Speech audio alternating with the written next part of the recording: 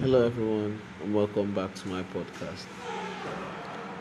Ever since the collapse of France and the appearance of the Germans in the Caucasus, Turkey has been kept on tenterhooks.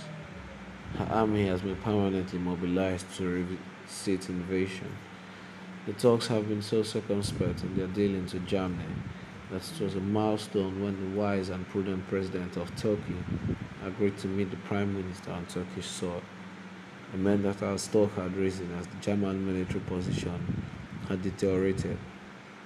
As we climbed into the airplane at Cairo, bound for somewhere in Turkey, we had a feeling that this particular trip was a little off the beaten track.